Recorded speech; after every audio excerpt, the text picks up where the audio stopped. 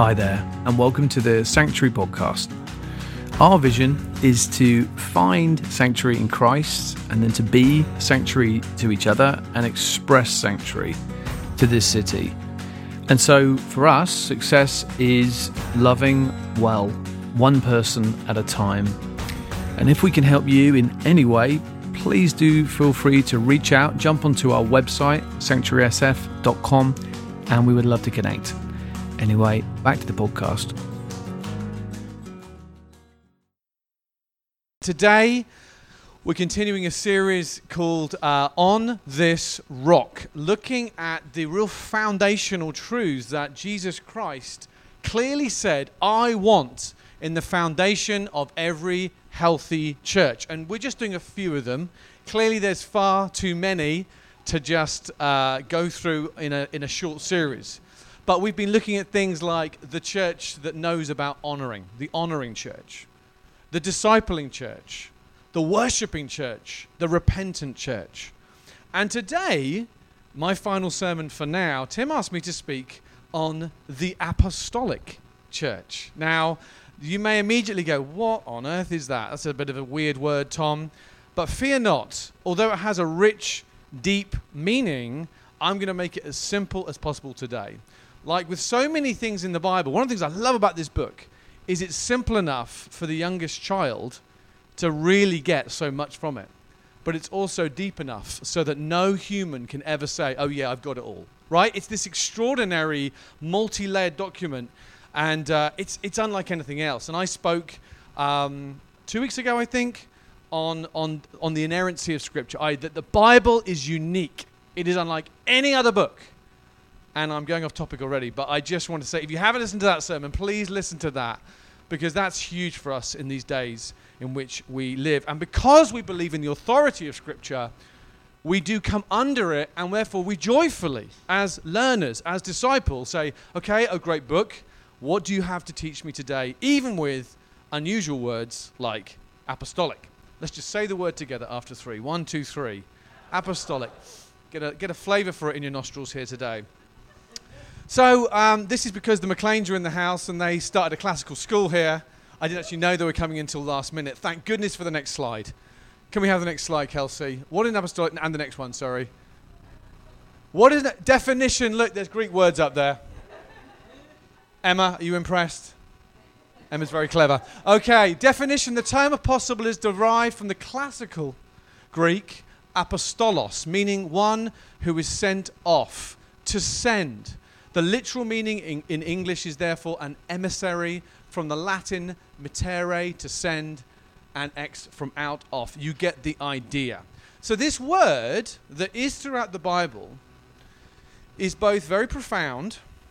Jesus is the great one who is sent from heaven and then sends others. It is a profound word, and there's huge amounts of ink that has been spilled over its connection with who wrote the Bible and the authority of Scripture being with apostles. And there's a lot of complexity to it. But at the most simple, it really is this beautiful biblical idea that just as Jesus Christ was a sent one from heaven to earth, he came, and then he sent many others, that we too, as his body, we are like our head. Amen? So if this part of his personality, if I can put it in that term, of his MO, his way that he works, is I'm a sent one, the Father's sending me. Oh, and then I send you. That feel should mark his church. Amen? I feel in a bit of a interactive mood today. Maybe it's because I'm leaving. I don't know. I get excited. But so that's the simple but big idea, that we are those who are open to being sent and to sending others. And you may say, great, Tom, that sounds exciting, it sounds fine. And the theory is, but the reality of being a body, a church, that is open, flexible, courageous enough to actually genuinely live in that kind of space where you are open to being sent and sending others. Lord, what are you doing? I tell you, it is one of the most difficult parts of, I think, like church building life. I mean, if we're honest, right? The last few weeks, as we have sent or seen the Lord send precious ones, Woodleys, Becks, Moras, Emily, others. Goodness me. I mean, is it just me, or is that just one of the most painful things in the world? And yet, this very painful calling, I would be as bold to say, is essential for the very expansion of the kingdom of God.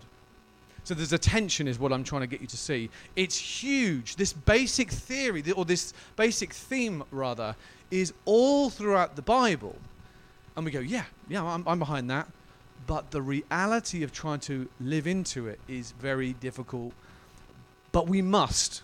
Because I believe, in fact, the very Great Commission depends on his people saying, Lord, by the very grace that raised Christ from the dead, let us stay able to do this again and again. Because my flesh says no, but my heart and my spirit must say yes. So that's where we're going today. And I'm going to look at 3 questions. Number 1, what is an apostolic church? What does it look like? Number 2, why is this important, Tom? And then number 3, okay, so how can we take a bit of a baby step in continuing to be an apostolic or a sending church? Let me pray and then we'll dive into some scriptures. Father, we thank you. I thank you. Tom thanks you. We thank you that you sent your son. Man, every fiber of my fatherly being wants to protect my kids from any discomfort or pain. But Father, you willingly sent your beloved Jesus into this world of pain and evil to ultimately die naked, alone, on a cross, in order to be then raised from the dead and to see a people raised up. And we thank you, God. And I pray, Holy Spirit, help us now to have minds and hearts that are open to the Spirit of God, bringing illumination in Jesus' name. Amen. Amen. Okay, so first question today that we begin with is this. What is a apostolic church? So, super quick overview of this basic theme in the Bible. I think you could say right at the beginning, this idea of like sending is actually often associated in a negative way in the Bible. So Genesis, if you don't know much about the Bible, basically God makes everything and he keeps saying it's good, it's good, it's good, it's very good. And we're like, yay, it's brilliant. And then humans muck it up, okay? I won't get into that today. But as a result of that, the first sending that we really read about is God sending Adam and Eve out of the Garden of Eden, banishing them. So sending is associated negatively, theologically at the beginning. And then we a few chapters later, humanity in its pride starts to build the Tower of Babel, this thing that's just to make themselves feel really important. And the city and the Tower of Babel are built. And then God sends languages for the first time onto planet Earth, not in a sense in a positive way, but to confuse them, to separate them so that they would be sent and scattered from that place. So in the beginning days of the Bible, this idea of sending and scattering is kind of actually has something of a negative feel to it in some ways. Then you get to books like Isaiah, which is many hundreds of years later. And Isaiah, I think we have the scripture maybe on the slide. Isaiah is a prophet who encounters the holy God and says these famous words. Maybe I haven't written them down. You know them probably, many of you. When he sees the very throne of God, his words are, Lord, send me. And it's almost like, oh, that's an interesting idea. There's now this sort of recovery of the sending of God starting to be enacted out and to be worked through. Then we come to the New Testament and we see full central sending in positive demonstration in the person of Jesus Christ.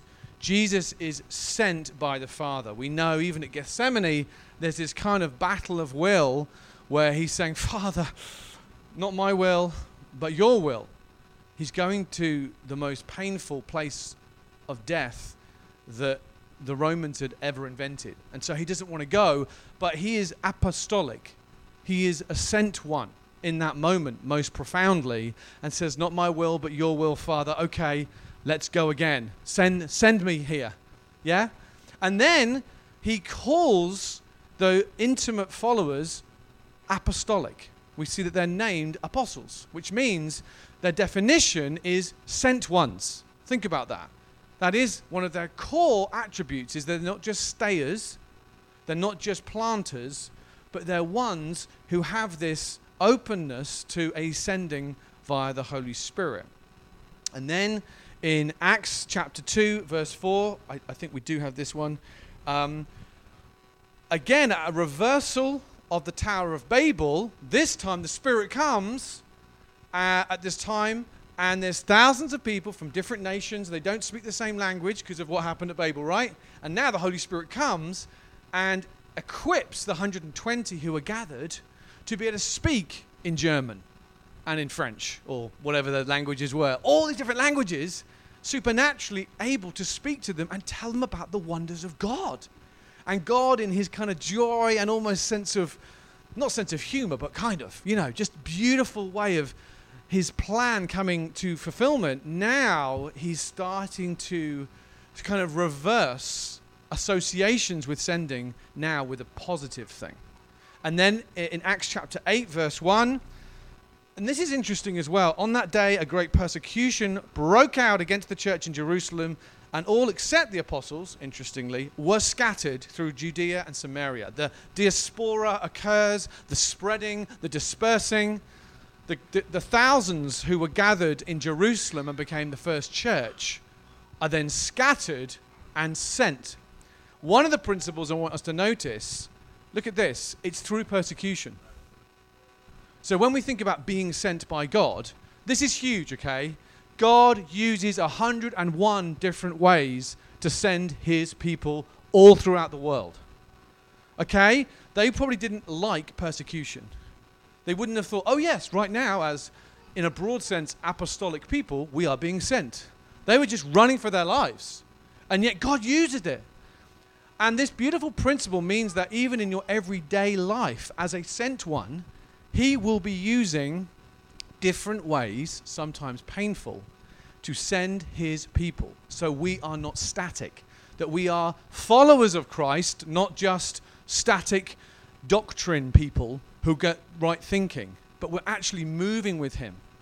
Even in our days, in our average days where you're just doing your normal thing, he is always wanting this kind of openness to being sent by him. So Acts 8 verse 1 is massive. Boom. This apostolic moment, this sending moment. And you could even say the reason, if you're not a Jew here today, that you know Jesus is because of that moment. That's when the gospel goes global. That's when it goes wild and it starts to go out all to the world. God knew that, and he used a persecution to bring an apostolic moment. Then we come to Ephesians chapter 2, one of the most well-known bits of the Bible. And he starts to talk here again in Ephesians 2, verse 20. He says here about the church, he says, consequently, you are no longer foreigners and aliens, but fellow citizens with God's people and members of God's household or family, built on foundation of the apostles and the prophets. So here we see again this idea. What does it mean to be a church with a foundation, built on a rock of prophets and apostles? And again, theologians, there's 101 different ideas, so there's probably some truth in most of them. But at one level, at the most simple level, I think what it definitely must mean, surely, is if apostles are sent ones, and they're with the special 12, when none of us are saying we're those, but we are still representing in some ways the great apostle Jesus, then I think what it must mean is that churches in their very DNA are not like static monuments that never change and fossilize, That's the death of a church. There must be this kind of uncomfortable but vibrant movement thing happening that I think apostles really live in the kind of cutting edge of. Amen? There's something about this kind of deal that's really, really important.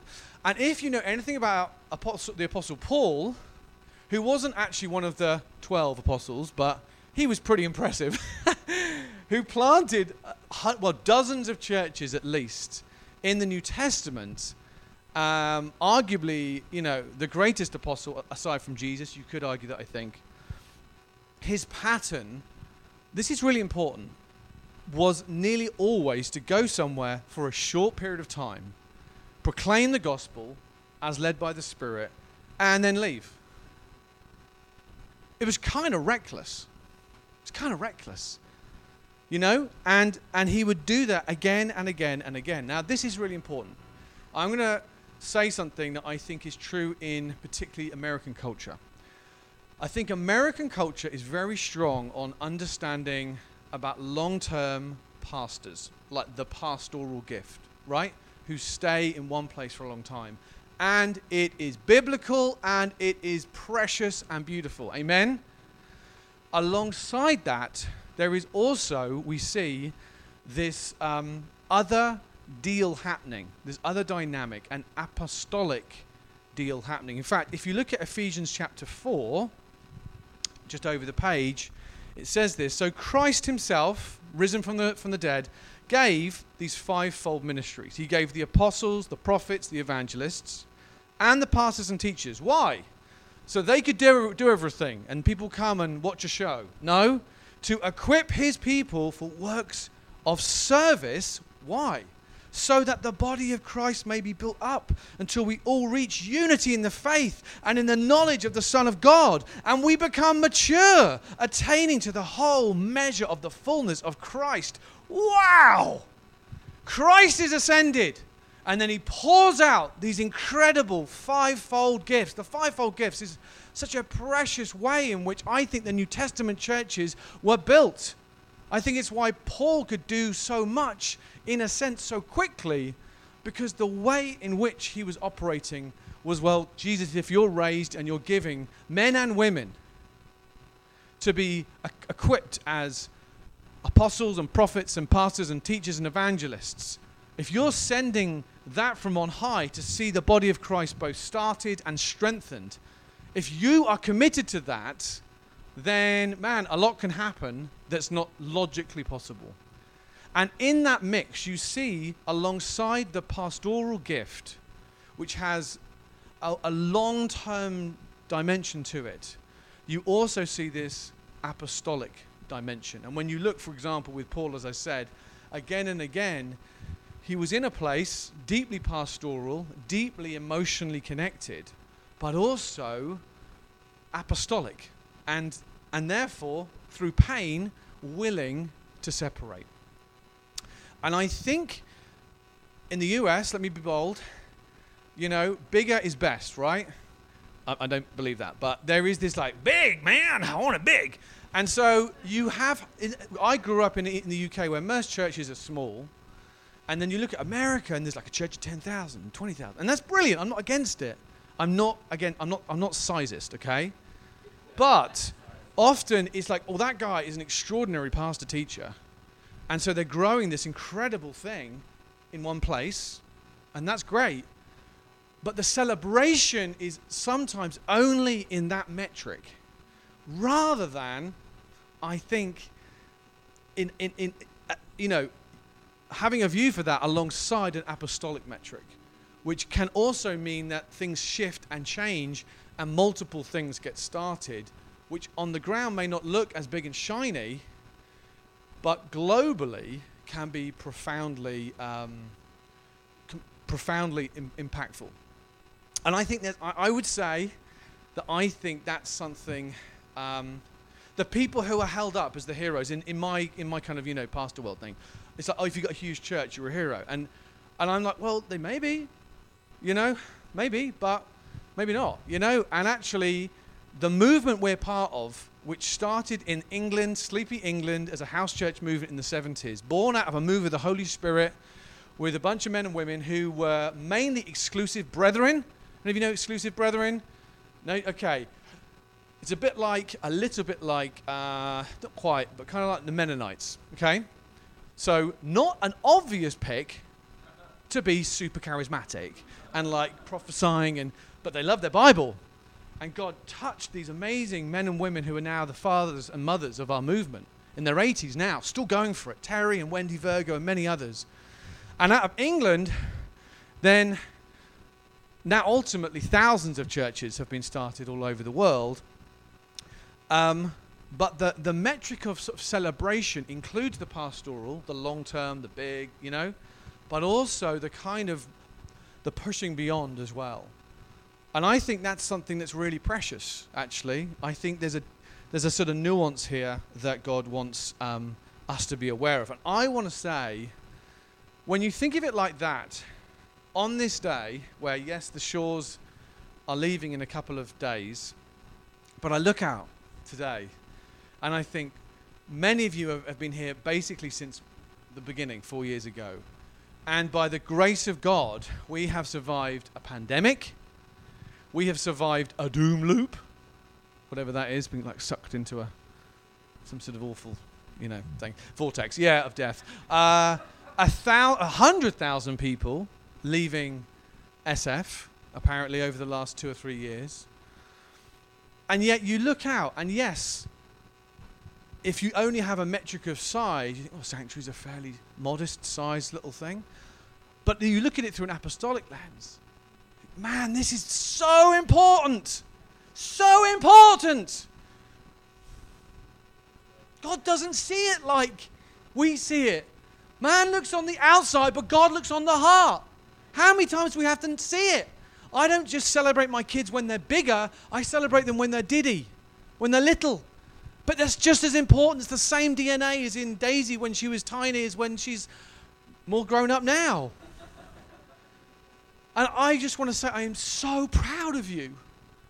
I'm so proud of how God has led us to build. I love our name. That wasn't from me. God gave me that name at a prayer meeting at Radiant. I love our vision of loving well, one person at a time. I love our vision statements where we say we want to be unhurried in the presence of the poor. Not watching our clocks, and we want to be unfazed in the presence of the powerful. I love that. It's precious. It's from God. It's not Tom. I really believe that. I love it that we're starting to do Alpha. And many people are coming here saying, I just Googled church Alpha. And I think I can trust churches like that. And trust is under attack in our day and age. Breaks my heart. People need a trust a place. I love our emphasis on prayer. I love it. It's so important. And I feel God saying, see this bride, this beautiful bride that the King is making ready. See it through his eyes. Amen? And I know you do. I know you're saying, yes, go on, Tom. I can feel it because you said it to me. So important. We live in a world of lies. I love San Francisco. I love this world, but it is under the dominion of someone else, is what the Bible says. The prince of the power of this age has darkened the hearts of the people. And so this isn't a joke. This isn't like a nice little optional thing. This is like hugely important for Jesus to say, how am I going to describe the church? Oh, it's my very body. It's my bride. I just feel so honored to have been in this thing for the last 4 years. I love the way we're building, and I want to honor today with all my heart, and I could go on and on about this. Josie and I have felt so honored, just so you know that. Tim, Kelsey, Billy, Manda, many of you, Joni Scott, Ronnie Colleen, many of you, you've just been so honoring. And I want to honor you today with the few moments I have and just say, I love you and I'm so proud of you. Because you've been sent. You left a big house in Nashville and a very, very comfortable life in many ways. You're like, whoa, the Spirit's making me cry. He's doing something. This is terrifying. I like to be in control. Let's jump out of the airplane without a parachute. And I honor you for that. Billy and Amanda. I don't want to embarrass you. You've got your own version of that, right? I remember talking to Billy, poker face Billy, like nervously saying, well, we think the Spirit might be saying we're going to go and plant a church. And Billy's like, uh-huh. And I was like, I don't think Billy's going to come. He's got an amazing life in Visalia. And then he's like, we're in. And in fact, we're moving ahead of you. And they did. Do you understand? This is scary, but exciting. Amen? And I just want to say, particularly Atkins and Harms, we honor you today. I could honor many of you, so please don't be offended if I'm not mentioning, but I want to say, as core founding couples, well done. And this church is blessed to have you pouring out your hearts. You don't have to do that. You will work bonkers hours as well, but because you love Jesus and you love his church and you are led by the Spirit, your yes again and again matters so much. And I honor both of these families, and I honor all of you who are, in a sense, with them in this and saying, we could choose an easier option in some ways, but we believe the Spirit might be at work. He might be. We've got one life before he returns. Let's do it. Amen? Can we honor these guys particularly? I could say so much more. So proud of you. And we will be very connected in heart and in WhatsApp. Okay, we're just a WhatsApp away. And flights to the UK are very cheap. Okay. Anyway, I want to also say this. Sorry, I'm on my first point. Oh, my goodness. Okay, just settle in. You won't see me for a while. But this is important, actually. I don't apologize. I would also say this, is that because I think an apostolic church is also, it feels a bit random. An apostolic movement can feel a bit unpredictable. If you look at Paul, he frequently is like, I tried to go into Asia, and the Holy Spirit said no. Instead, go over here and go over here. So I went over here, and then I went to sleep, and I had a dream. And this guy appeared to me, a man from Macedonia, said, "Oi, Paul, we need your help in Macedonia." He's like, "Where's Macedonia?" "All right, I'll go over Macedonia." And it feels like this. Now, this is really important. Again, many of you are very clever. You're very good at planning, and we need that. Amen. But I think an apostolic people, part of it, at being a sent people, is saying, even when it feels counter-logical in some ways, if that's a word, or just illogical. Let's use a word that exists. It can feel a bit random. I think it would affect, if you were like, I'm going to be with Paul, I'm going to follow Paul around, you'd be like, where is he now? Okay? And I think that's important because sometimes our minds, we have to lay down the right to understand, to quote Sarah Davis. We have to lay down the right to always understand. That's not natural for many of us. It feels scary and risky, and some of you right now are getting ready for your own moves. And even if you think it's right, it can feel kind of random or strange, or in some ways like, is this definitely right? And I want to just encourage our hearts to say that even as we get, the last 6 months of Sanctuary have been the most wonderful 6 months. I mean, we've had our highs and our lows, and the last 6 months have definitely been a huge, huge high. So for us to be then getting on a plane can feel strange, right? But another way, I would so rather leave this church in a place of excitement and momentum and provision of God clearly on display than any other time. And that's actually what happened in Canterbury. When we felt the Spirit saying it's time to move on, the church was pumping. It wasn't struggling. And guess what? It's carried on to be a pumping church with now over 40 nations represented there and truly ascending church. There are moments that can seem strange, but that the Lord is behind. The moments can seem strange and not how we would do it, but the Lord is often behind them. One of the most famous moments was that our movement, New Frontiers, our family of churches, in the UK would have a big Bible camp it was in a little village called Stoneleigh, so the camp was called Stoneleigh. And we used to literally camp, and 28,000 of us would gather. And in England, that's quite a lot of people, because there's not many Christians. It's actually the biggest Christian gathering in Europe for many years. And it was this sort of supernatural thing that was happening. And then Terry, the founder of our family of churches, who sends his love, by the way, and has given into this church in many ways, he felt the Lord say, it's time to stop it, to close it. And people were like, why would you do that? This is crazy. And yet he felt the Lord say, no, because I actually want to do a greater work of apostolic extension and expansion. And as great as this event is, the amount of energy that is going into it, and almost the sense of pride we're getting in this big gathering, I think is not actually that healthy for us now. I think it's time, like a dandelion, you know, a dandelion, you go, whoosh, and you blow on it, and all the little things fly. And I remember the last ever Stoneleigh, we were all just crying, and he's just, we're going to be like a dandelion. God's going to blow on, whoosh, and God's going to move. And at that point, there were 240 churches. This little house church movement that had started 20 years earlier had grown to 240 churches in 22 nations. It was amazing. Then they stopped Stoneleigh, and within 9 years, by 2010, it had grown to over 2,000 churches globally in 90 nations. So somehow there was this equation between obedience to God, even when it felt painful and scary and the big loss of something, with this incredible acceleration of an apostolic pulsating move out from that place.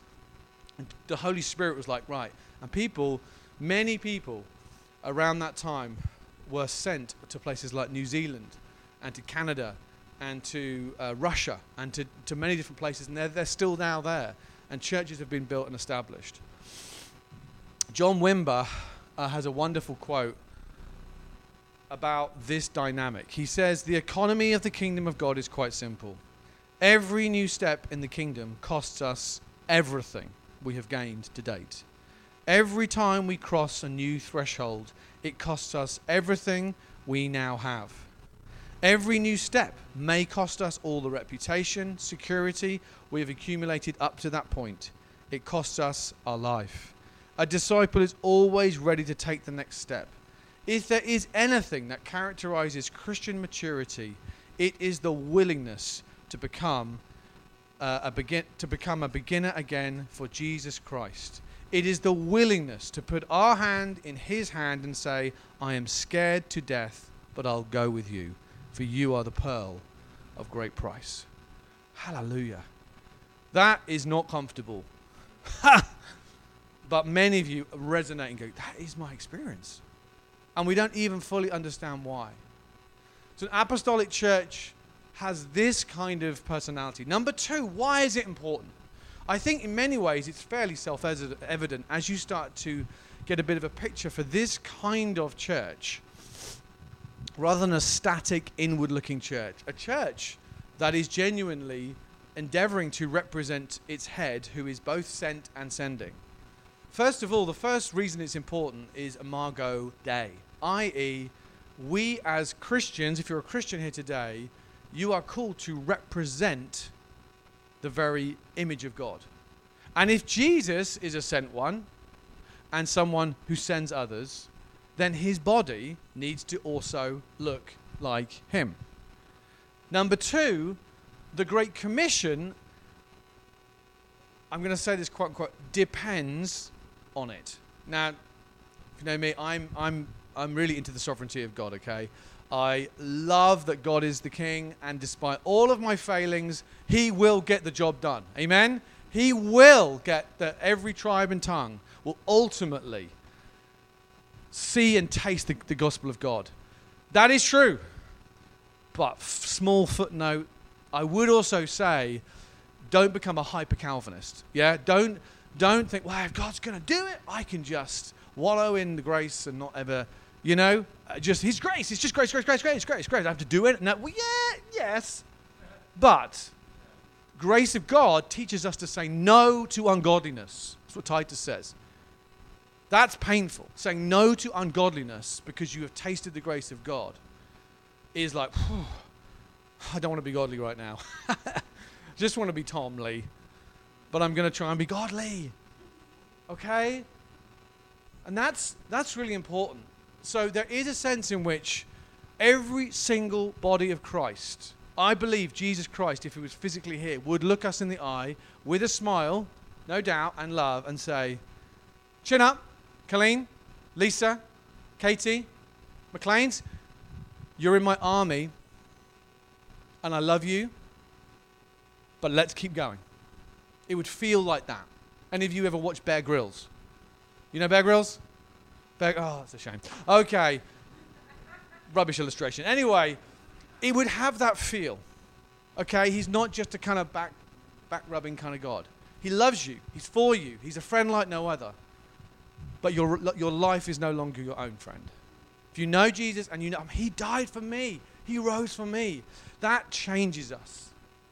And one of the ways it changes us is by radical staying or radical going. It can be either. Yeah, if you're someone who's always just, I like the new thing, the next thing, maybe there's a radical staying. Is actually God is saying, I'm going to send you, but it's going to be locally, deeply. The third reason it's so important is what I've called well-dones and blind spots. And what I mean by this is that the way that God has set up his global church is so that we need each other. You actually need people from different cultures, from different ethnic backgrounds, different social backgrounds, to both encourage you and to challenge you. I know you know this, but God's really into his whole church, all 2.5 billion on planet Earth, not just the church in America or the church in the UK, right?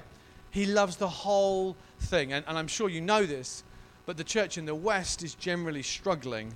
The church in the global South and global East is exploding. And so there's a time where we're saying, are we going to humbly learn from the way that many others are doing church in the global South and the global East, even if it looks differently? Because as we move throughout time, we need to keep learning and saying the end goal is that every tribe and tongue would come together under one head who is Christ. We would be brought together.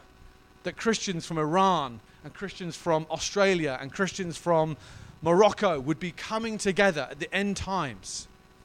And actually every culture has glimpses through different languages and strengths and emphasis of the gospel of Christ that we need to understand. Many of us are hyper individualistic. And you go to a Middle Eastern country where family is everything.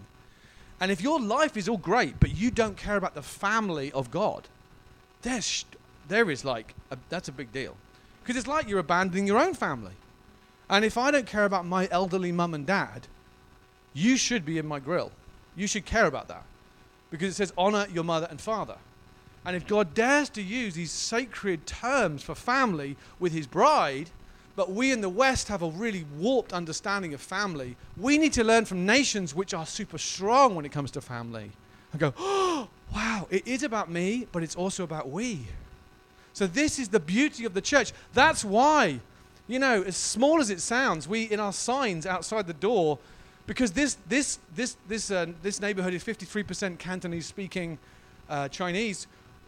Although it took me a few weeks to get someone to translate it for me, each of the English words we said we've got to have in Cantonese, okay? And we've got to have it in Spanish because 15% of Portola are Latino. So we represent that, and we don't just go, oh, it's a cute little thing. No, in the mystery of God, there are people from different cultures who will show me something about God that I would miss with my white, British, English-speaking lens. It's so narrow. Amen? It's messy and it's complex and it's hard, but my word, this is like pleases the heart of God. And there are in England, we've got a lot of baggage from our empire, right? A few hundred years of not doing some great things. I don't think it was all bad, but I think there's a lot of stuff about it that isn't great. But then in Britain, you as a white British person in a very multi-ethnic nation, you learn where your blind spots are. People come and they encourage you. Oh, do you know this? With the British, we love you. We can trust you. You're kind of reserved. Most British people are. I'm not like that. But you're kind of reserved, so I trust you, yeah? You could say something with a British accent, and I would receive it more than if someone else said it. And I'm like, that's good. I don't know quite why, but praise God, that's like it's a well done I'm receiving from another culture. I also, as a British person, have to learn where my blind spots are, and people from different nations can do it in a heartbeat. They'll go, we love the British church. Yeah, we kind of trust it. It's old and there's steady, steady church. Been going a long time. You're not that generous, though. Americans are big on generosity. You just tip all the time. British people don't tip. What is tipping? No, we do occasionally, I know. But we're not very strong on it. I'll give you a penny. And Americans, like your culture, God's graced you with generosity. I say thank you. I have learned so much. And that's when I came here and I talked to actually the main apostolic leader, Brian Mowry, and we sat in Portola, me and Josie, him and his wife. The number one thing, he said, what do you argue about in your marriage the most? And I said, money. And it's mainly me. Because I'm fearful about money and I'm stingy. And I've learned, that's a gift you've given me. I am better, I'm more generous. I actually trust him a bit more with blessing others. So we learn from each other. In the UK, there's a huge African population in the church, particularly in London. I tell you what, they know how to pray. Oh my goodness. 2 or 3 times a year, there's this big building called the O2 Arena. It can hold 20,000 people. And there's Nigerian churches that gather to pray all night. And they are just praying their hearts out. God, move in this nation. Move in this nation. And the kids are there. They're not off somewhere. They're with it, praying with their mums and dads. And then they get sleepy about midnight, and there's these rows of hundreds of little kids sleeping. And the mum and dad are still going for it all night. God, move. Move in this country. Move in the UK. You sent us here. We're not even in our homeland. But we're honoring it. We're honoring this place. And so Britain is blessed by this army of prayers. And many of us British folk are like, wow, we're rubbish at praying. Teach us to pray. We need to learn to pray and not use excuses like kids. We're going to bring them with us. And they're going to hear mum and dad as they go to sleep. Going to hear mum and dad praying into the night. Do you see, this is the way God works. So it's so important. There's well dones and there's blind spots. There's challenges that all of us need. This is why it's so important. And one thing I believe God is wanting to reinvigorate in the US is a increasing pioneering, sending deal here. This nation was built on pioneers. It was built on men and women who said, we're going to often get on a boat, and certainly from those from a European background, and risk a lot and come here. And just start afresh. And as I said earlier on, I think one of the things I love about San Francisco is filled with pioneers. It's filled with people who will take a risk and move and step out. And that's why the church in San Francisco has an advantage. Because in the DNA of the soil here, it's kind of like a common grace version of apostolic flavoring. And I want to say, lean into that. Lean into that. There's a great famous essay called The Importance of the Frontier in the American Mindset. If any of you read that, it was written in the 1940s. The importance of the frontier in the American mindset. And a friend of mine prophesied, he said, I think one of the things God's wanting to do in the US is to rekindle that.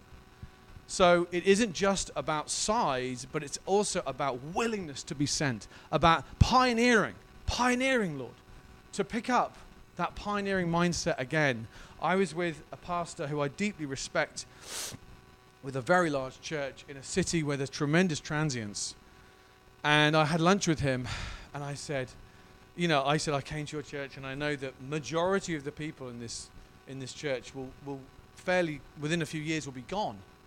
But isn't it amazing that as you get to know them and then you hear about them being sent, you could help partner with them as they take what God's putting them in here all over the world. Like that dandelion, God can use you to almost, in this one city, to be instrumental in seeing thousands and thousands of workplaces and churches and communities touched. Isn't that exciting? Yes, local impact, but also global impact. And he looked really blank at me and was like, no, I'm just about here. I remember thinking, that's a brilliant pastoral mindset. It's brilliant. You're evangelistic locally, and that's important. But every church should be both local and global. I really believe it. I absolutely believe it. And I hope that doesn't come across as critical, but it was like, oh, Lord, this is an amazing church, and God's doing it anyway. So get behind it. Don't resist it. Don't resist it. Relax into it and let God do something great. The reason we tend to resist it is because it's painful, right? It's so painful sending people that we love. In Canterbury, the church I had the privilege of leading, there suddenly became this season where all of our best friends, one by one, started telling us that that they were going to leave and go to Finland or to France or to other parts of Britain. And they were just very normal people, but they said, we're going to believe God to see a church started as well. We're just going to do it. And, these are like my best man, a guy I lived with for 6 years, and it all happened in the space of a few years. And in the end, 9 churches or 9 communities were started in 9 years. And it was like ripping out my guts. Our very dearest friends, the area, our friends around us got less and less as they all just sort of were set. And I was really irritated with God, and was like, I just want a mega church, God. Give me a mega church here. I don't really care about Finland or who cares about Finland? Where is Finland? I was just like, I just want my dear friends here in one big happy church, please. And I think there's 2 classic wrong mistakes we make. We either become like a holder, or we become a hurler. Yeah? We either try and hold on to people and guilt trip or resent them ever leaving. I'm sure you've never, ever struggled with that. I have, many times. You try and hold, and sometimes controlling pastors are those who are like fearful, and we want to hold on to everyone. Or the other extreme is you just sort of hurl people out. Okay, fine, go, kind of thing. And they're like, oh, all right, I thought we were friends, but all right, okay, see you then. Right? And we either hold or we hurl. And God is saying, no, I don't want you to be like that. In fact, in 1 Thessalonians, we see how Paul did it. He says this, 1 Thessalonians chapter 2, he says, we were gentle among you, like a mother caring for her little children. We loved you so much we were delighted to share with you not only the gospel of God, but our lives as well, because you come so dear to us. Surely remember, brothers, our toil, our hardship. We work night and day in order to not be a burden to anyone while we preach the gospel of Christ to you.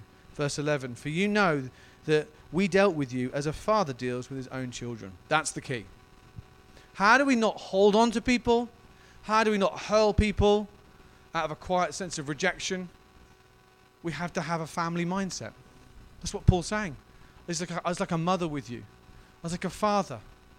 And any of you who have either been in a family or are raising a family, you know that, of course, in the early days, all the kids are around the table. We're all super close. What you say is what they always do. Not at all. But you have this sense of gatheredness, this closeness. And then nearly always as they grow up, guess what? They get into uni. Or they do an apprenticeship. Or they just start to get ready to leave.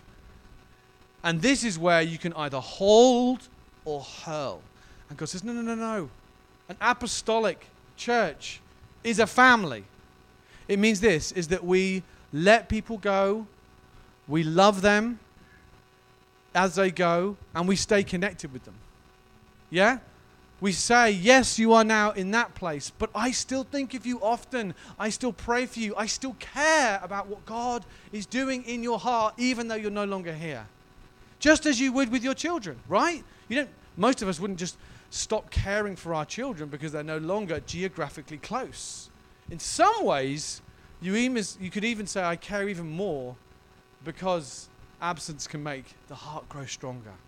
Global family is a church, an apostolic church, that cares about the family of God, even when they start to grow up and are sent and are in different locations. And what this means is you start to have not just friends, but family. Say family. Family all over the world. family. You actually have friends and family all over the world, a family member in every port. You have, and that's why when Jesus says anyone who's left their mum, their dad for this, you'll be given 100-fold in this life. As you lay down your life and you say, go with our blessing, and keep us in contact and we care, there's an honoring of God's plan that is very precious, and he will honor you for that. And you start to grow in this sense of having a genuine global family around you. And you start to care, as we've sent people like the Becks recently.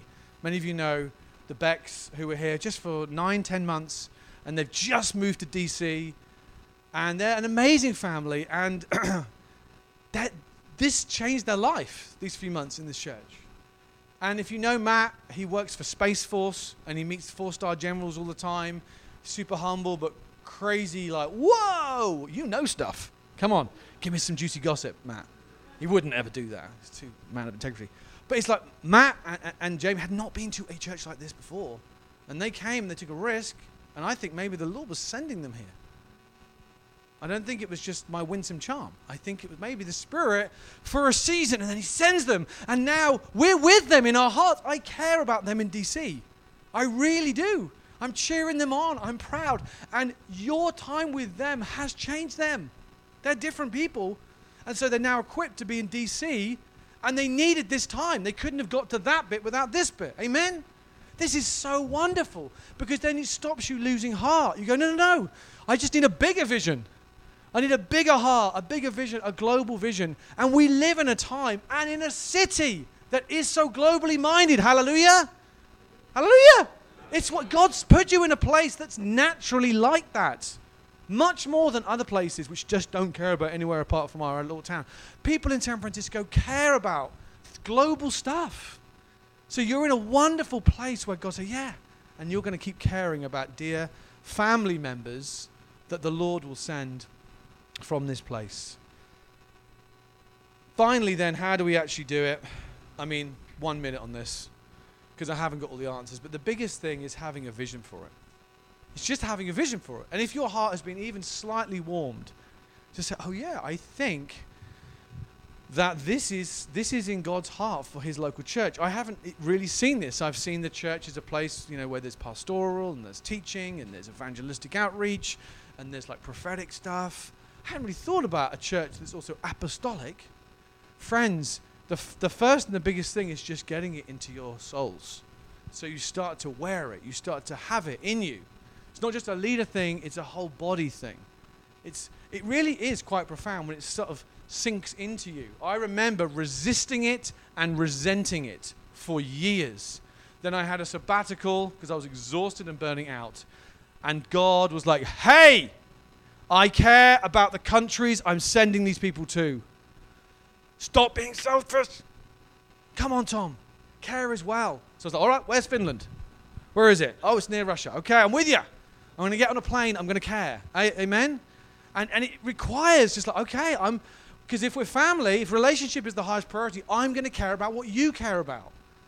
So it may not be you particularly naturally care about other places, but when God sends dear family members, you go, all right, I'm going to get excited about this place as well. So the first step is getting vision in your hearts. Secondarily, I would also say our value. We must value this. It's not just about seeing it, it's about valuing it. Rick Warren, most of you will know, who did lead one of the biggest churches in America, he talked about his sort of struggle with this. And he said there was a moment where I had to go from celebrating my seating capacity to celebrating our sending capacity. I love that. Yes, we do celebrate what God's doing here. But we also recognize that when the Spirit is at work, you can't control him. You can't. If we're going to be charismatic, that doesn't just mean someone comes up and shares us. It means we're apostolic. It means Spirit of God's in control. And I, as a leader, it's agony at times. That's the number one reason we don't do it, because we can't control it. But I said the risen Christ is cheering us on. Having a vision for this means we have a vision for the bigness of God. Like Isaiah said, wow, you're high and enthroned. Send me. You need to keep our eyes actually not on the people, but on Him. Some of you are here, you're going to feel the loss of some people as they go. And we go, Lord, give me vision again. Let me value this again. Because this is painful. But I need to value what you value. I want to love what you love. I want to hate what you hate. Change me, Lord. Change me. And then finally, and I would say this church is at a key stage where its personality is just starting to come on display, right? And as we grow up, it's natural to compare. And I would say to particularly even some of the leaders here, my prayer is going to be, Lord, let us just be comfortable in our own skin. This is who we are. We don't resist it. We don't resent it. We lean into it. And it's really hard, and it means things feel fragile or changing, unpredictable. But Lord, if this is biblical, we really want to go for that. And I feel like the Lord's saying He's putting it in the foundations now so that we can stay. We don't have to make the mistake I did of resenting it, which is exhausting, but saying, Lord, it's a bit like forgiveness. Who here finds forgiveness easy? No one. Forgiveness is, I think, probably the truest sign of a real born-again person. It's almost the most otherworldly thing in the world, to forgive someone who has sinned against you. And this is not quite in the same league, but almost. To be Spirit-led means I can embrace sending with the heart of God and staying paternal. We care. We don't just hold or hurl, but we care. And finally, so vision, values, and then vehicles, 3 V's. Vehicles are just the things you do, the things that get you to where you're going, your vision. So I put in here rhythms and big rocks, i.e., what are the things you're just going to choose to do? So in England, I was like, well, okay, Lord, you want me to celebrate this dandelion church, not resist it. How do I do that? Okay, number 1, every year have a global Sunday where all of the people who have been sent, you say, come back for 1 weekend and let us hear about what God's been doing. Come back and we'll help you with your airfare, or we'll help you. We want to celebrate.